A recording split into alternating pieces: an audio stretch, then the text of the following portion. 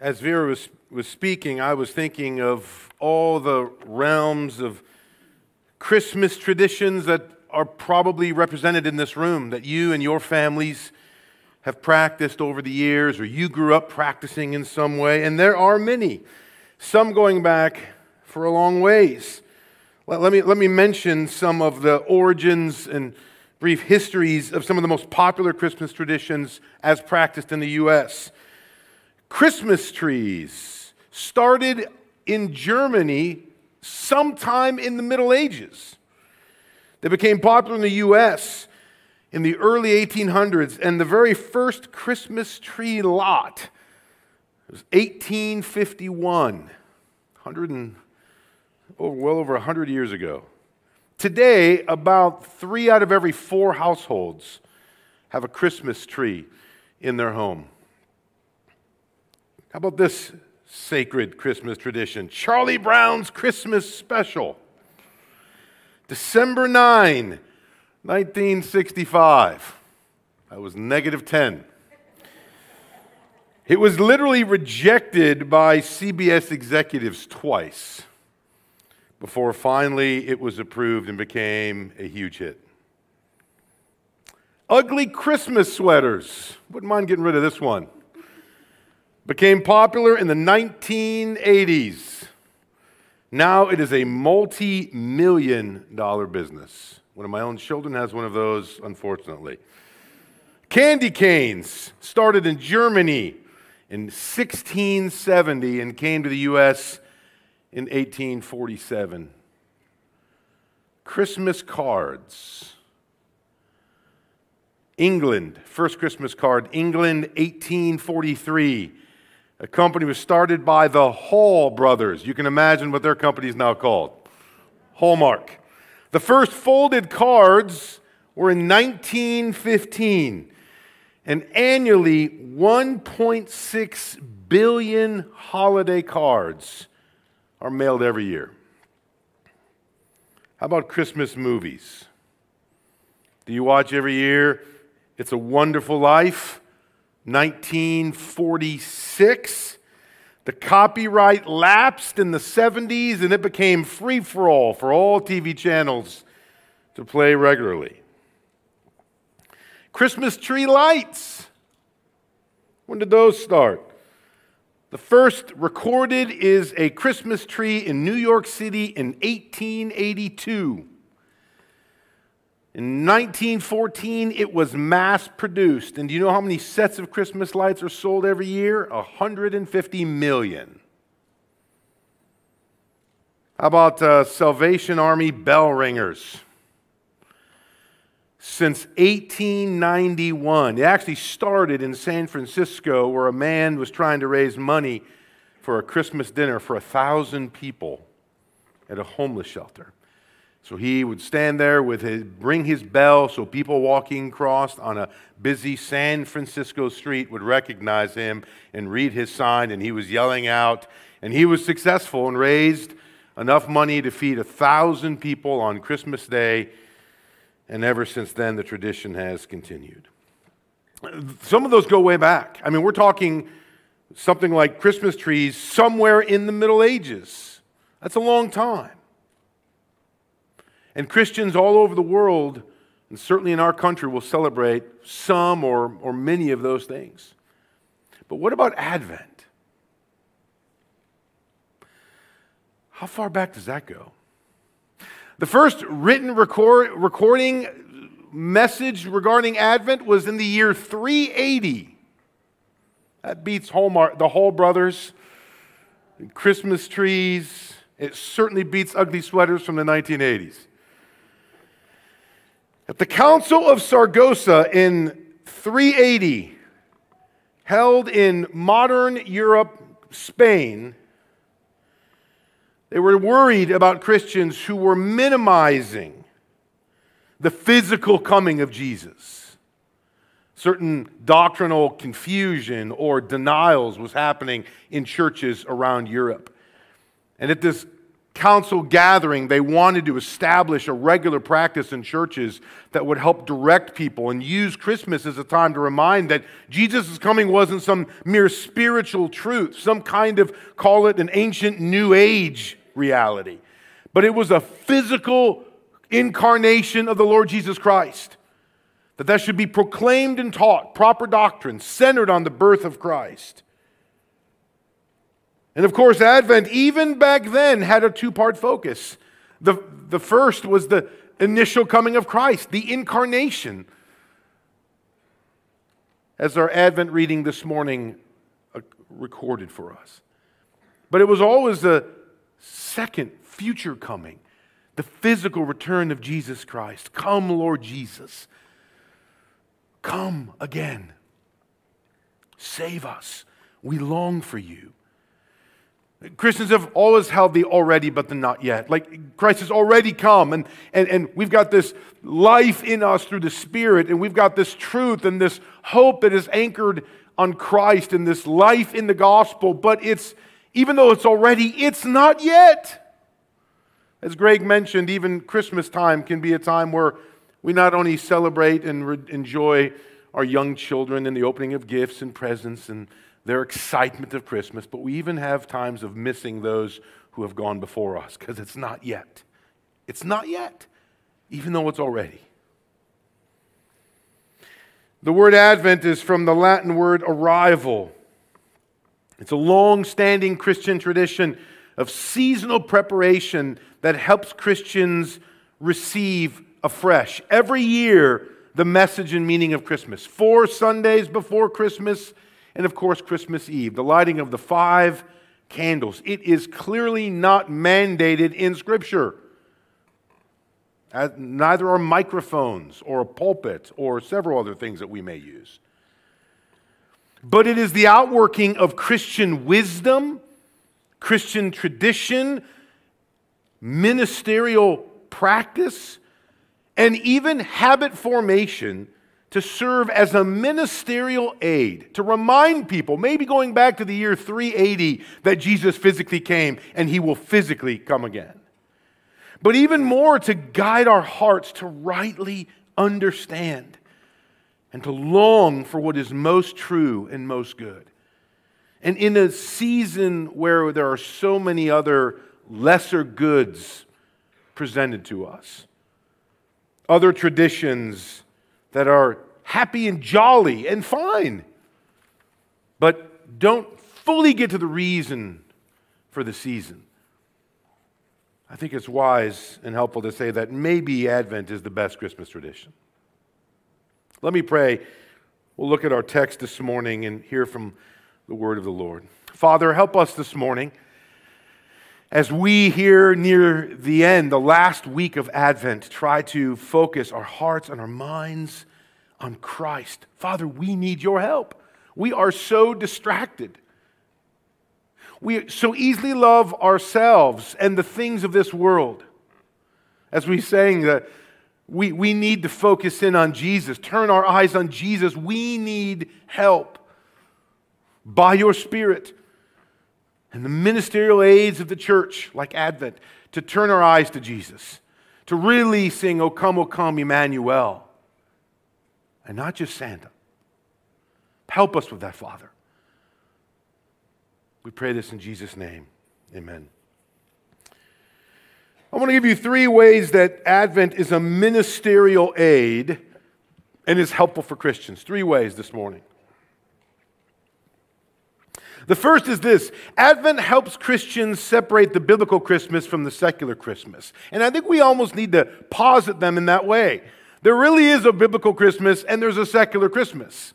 And again, there's nothing wrong with a secular Christmas in and of itself. The mistake would be that that becomes the Christmas for which we long and that we ultimately ground our identity. There is a battle to keep Christ in Christmas. And I'm not speaking about the cultural battle. I'm speaking about the church.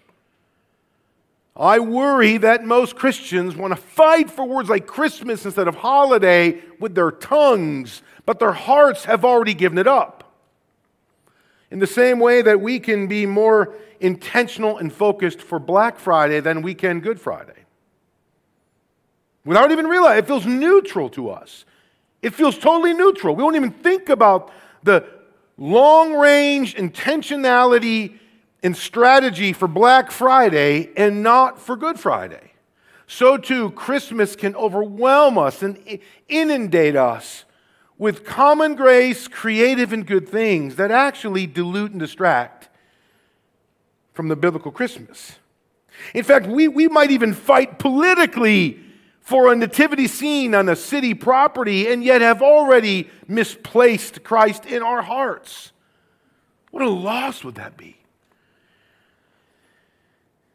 Think of the battle for the hearts this Christmas season. Think of the synthetic reality that only exists on television. Imagine if you have the Hallmark channel, talking about the Hall brothers. Every Christmas show. Think of all the cartoons, all the Christmas things. All are good and fine. And our pop culture, social media, even our Christmas cards. How about an American consumeristic Christmas? The average U.S. family spends just shy of $1,000 on Christmas every year. And it takes them statistically 4 years to pay that off. So the average family in the United States is still paying off from Christmases 3 years ago and only accumulating debt further. And none of that is to point a finger at Christmas gifts or Christmas spending necessarily. It's simply to say we put a lot of emphasis in things that might have nothing to do with the biblical Christmas. Advent, therefore, is one way the church helps God's people keep Christ in Christmas. Here's a second way that Advent is a ministerial aid and helpful for Christians. Advent helps Christians conform to the Christmas message and not to the Christmas season. It intends to minister to your wills and to your hearts. It's a tool designed by the church, our historic Christian family, literally going back over 1.5 millennia ago, to form us during the holidays, to remind us, to help us remember what is good and true, what we need the most. Think about that as you're writing every year your Christmas list. What would be most on your list?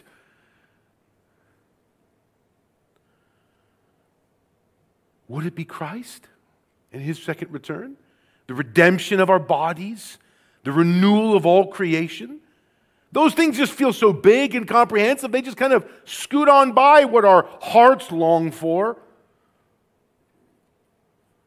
For the church, Advent begins the Christian calendar year.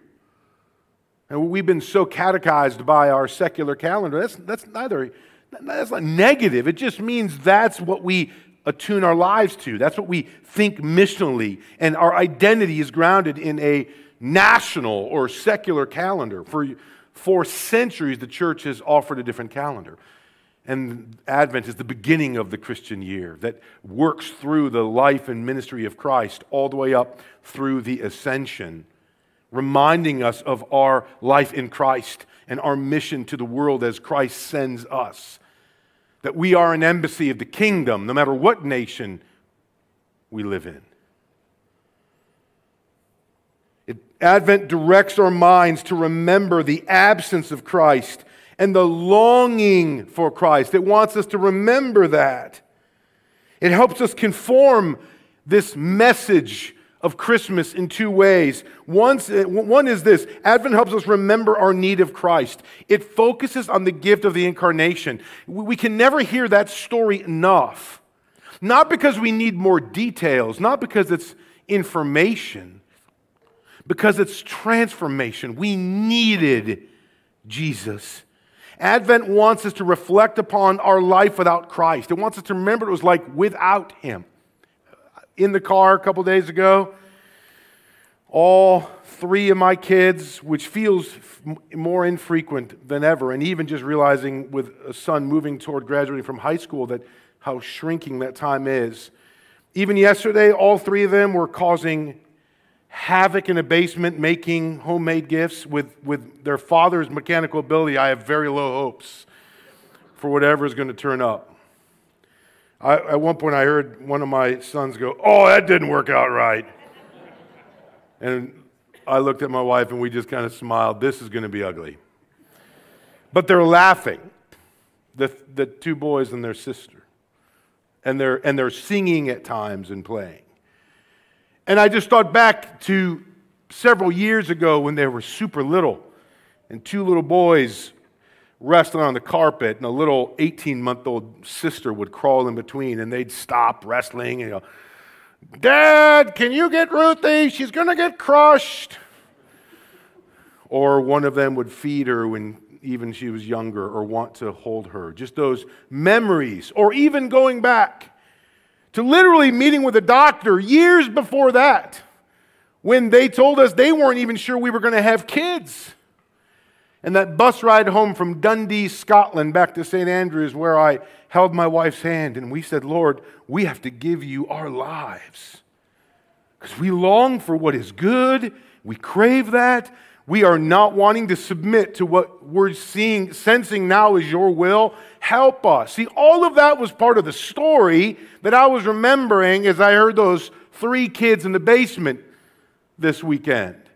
Or that ride home, arguing over what's for dinner and who sits where.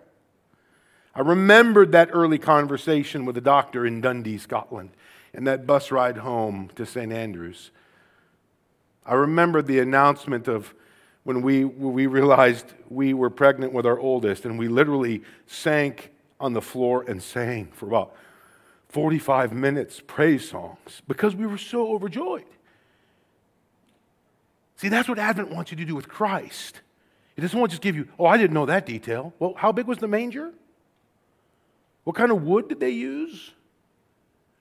He wants you to remember what it was like when you did not know Christ. He wants you to feel afresh that need for Him, which, to be honest with you, because it's the already but not yet, you still need Him. "Lord, I need you every hour. Every hour I need you," we sing. I need you, Christ.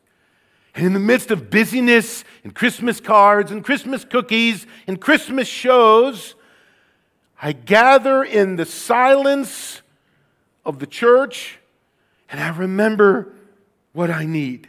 I need Jesus.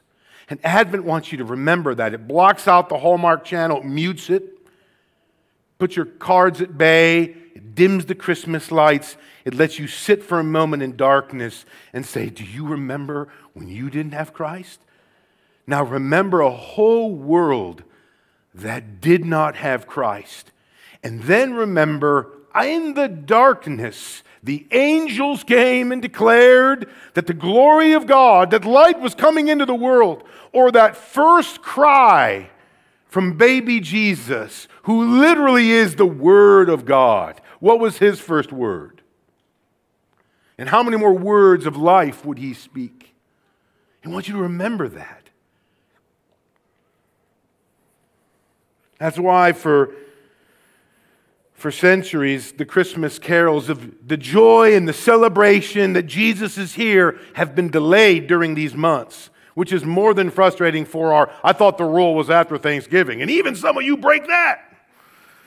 Can you imagine waiting till Christmas Eve or Christmas Day, as the saints of old would do? Why? Because they wanted to delay, to feel the longing, so that they could celebrate afresh. Thank you, Lord. Thank you, Lord Jesus, for coming. And thank you that you promised you would come again. Lord, help me to long for that above all else. A second way that Advent helps us conform to the Christmas message is that Advent helps us refresh our life in Christ.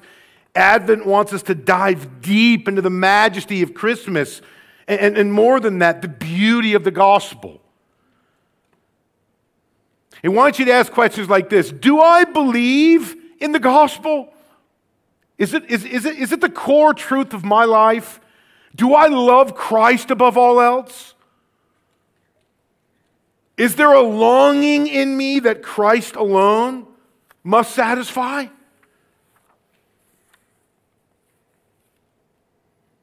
Last thing, third, Advent helps Christians aim their desires toward the greatest Christmas gift and the final gift that is still to come. It helps us realign our desires toward Christ. Advent is about helping us long for what is most true, what is most needed, and most majestic every Christmas season. It wants to direct that longing toward the second coming. It wants us to remember the first, but it wants us to remember it's not yet. And to feel the not yet, that one day Christ will come and redeem all things. So I would ask these questions to you and have you respond to them every year. Have I put my hope and trust in Christ? Have I? Am I really trusting in Christ? Is that what I'm longing for the most? Do I see the future through the spectacles of Christ? Advent ministers to us by helping us see past the mirage of most Christmases that Americans around us will celebrate to the true meaning of Christmas. See right through the mirage. Just put those sweaters, trees, little things, they're all good and fine, and kind of work all through them and grab onto hope.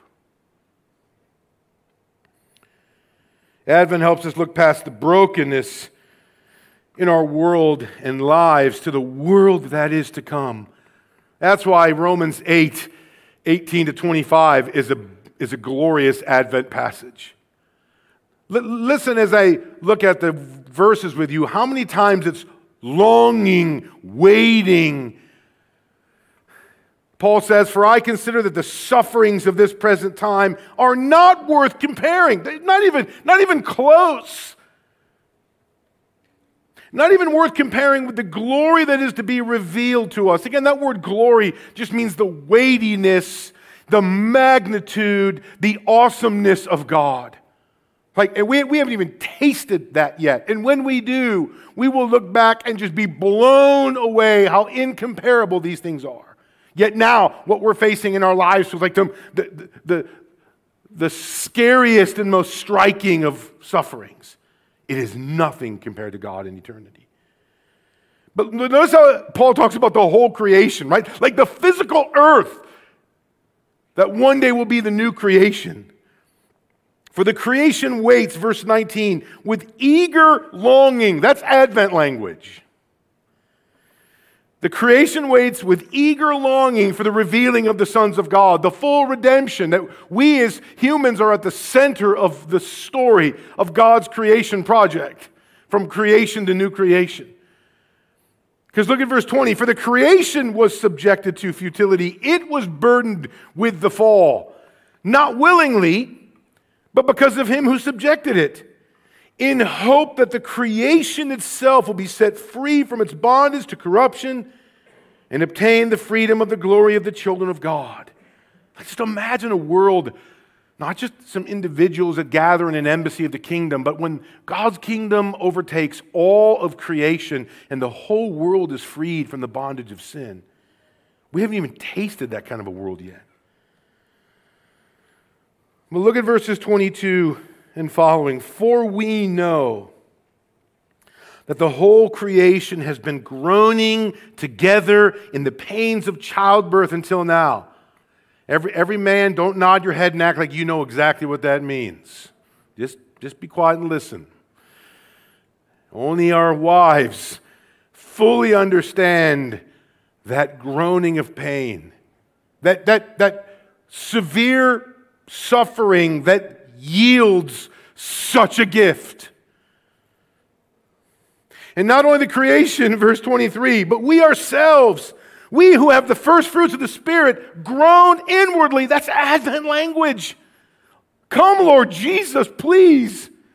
Like when I really see what is true and most important and most sacred, all of the trees and the sweaters and the cards don't get to what I need. I need Jesus.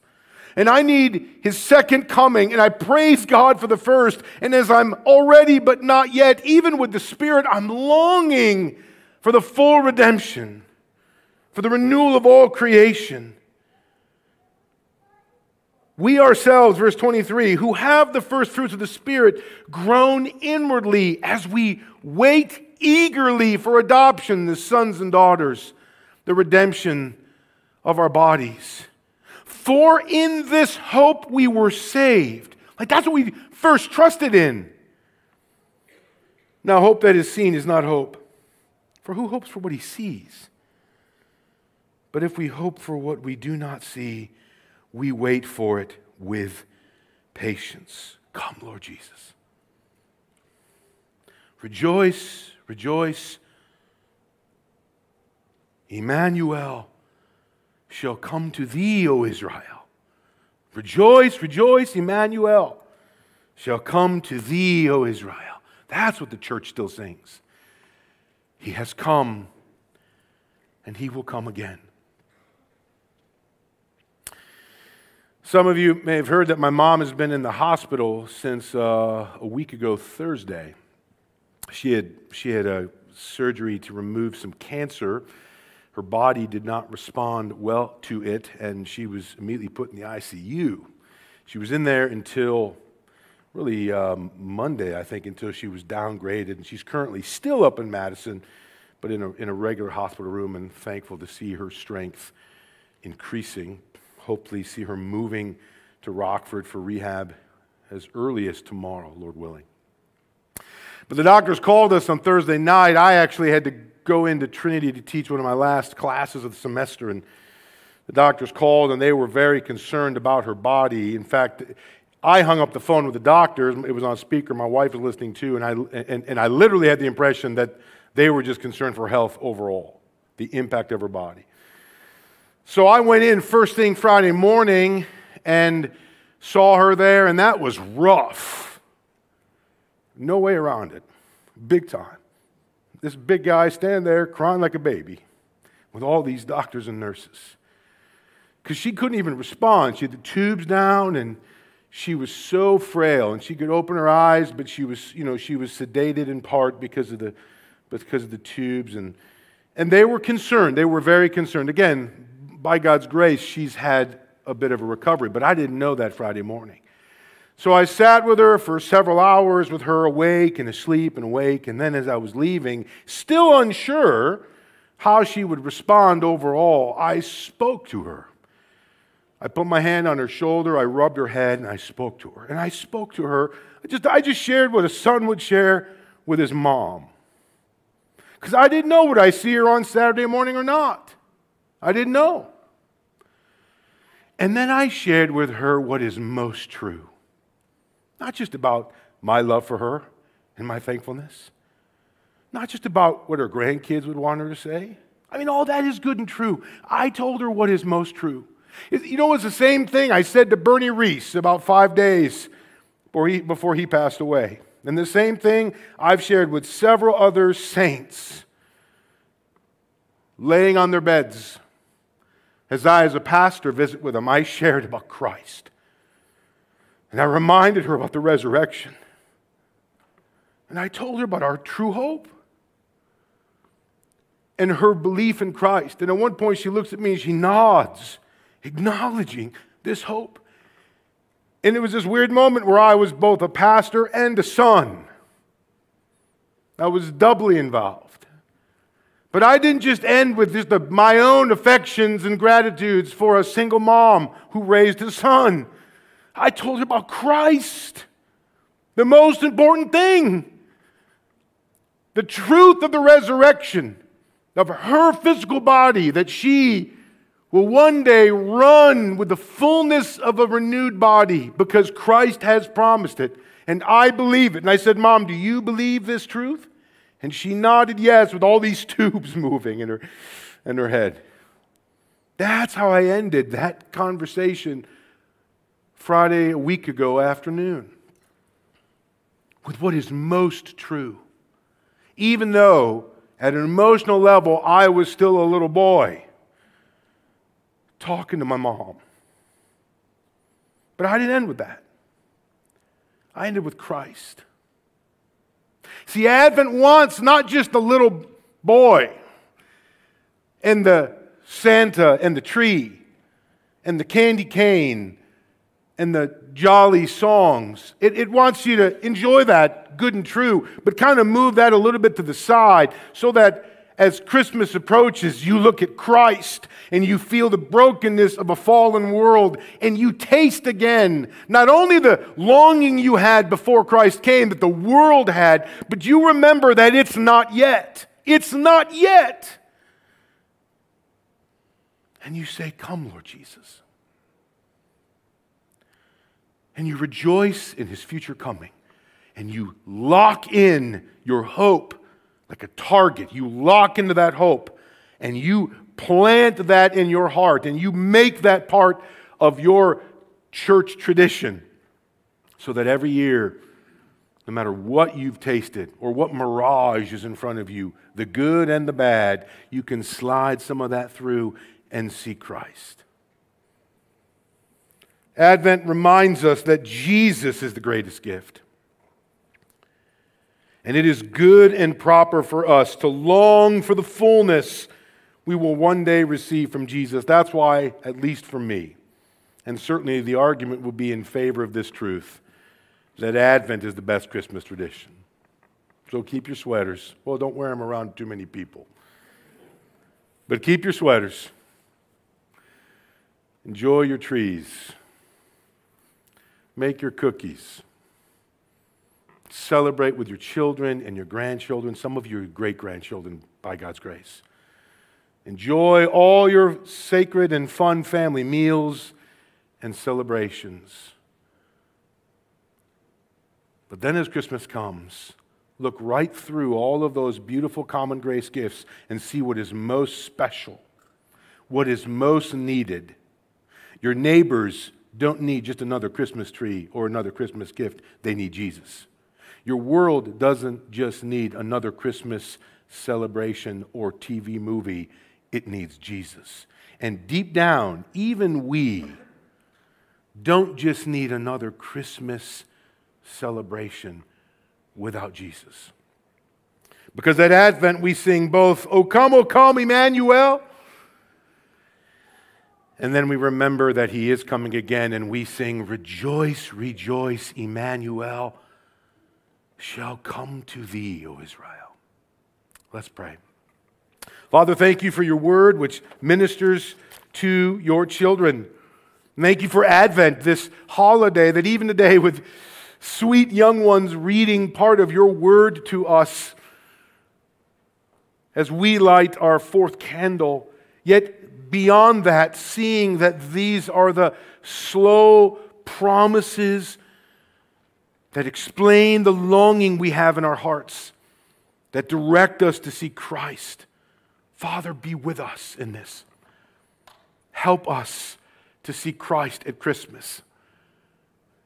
Jesus, not just a name in a greeting, but the person and work of Jesus and His centrality in our lives. May we fight for Christmas in our hearts. And Father, I pray that all of us would realize our need of Christ, whether those who have long been believers may be drawn more intimately to Christ and the truth of the gospel this Christmas season, or even others who doubt in ways or don't fully believe, that they would realize that that longing, that emptiness, that aching in their lives is because they need Christ. Thank you for guiding your church to minister with Advent over all these centuries. And help us now as we close to direct our hearts to Christ as well. We pray in Jesus' name. Amen.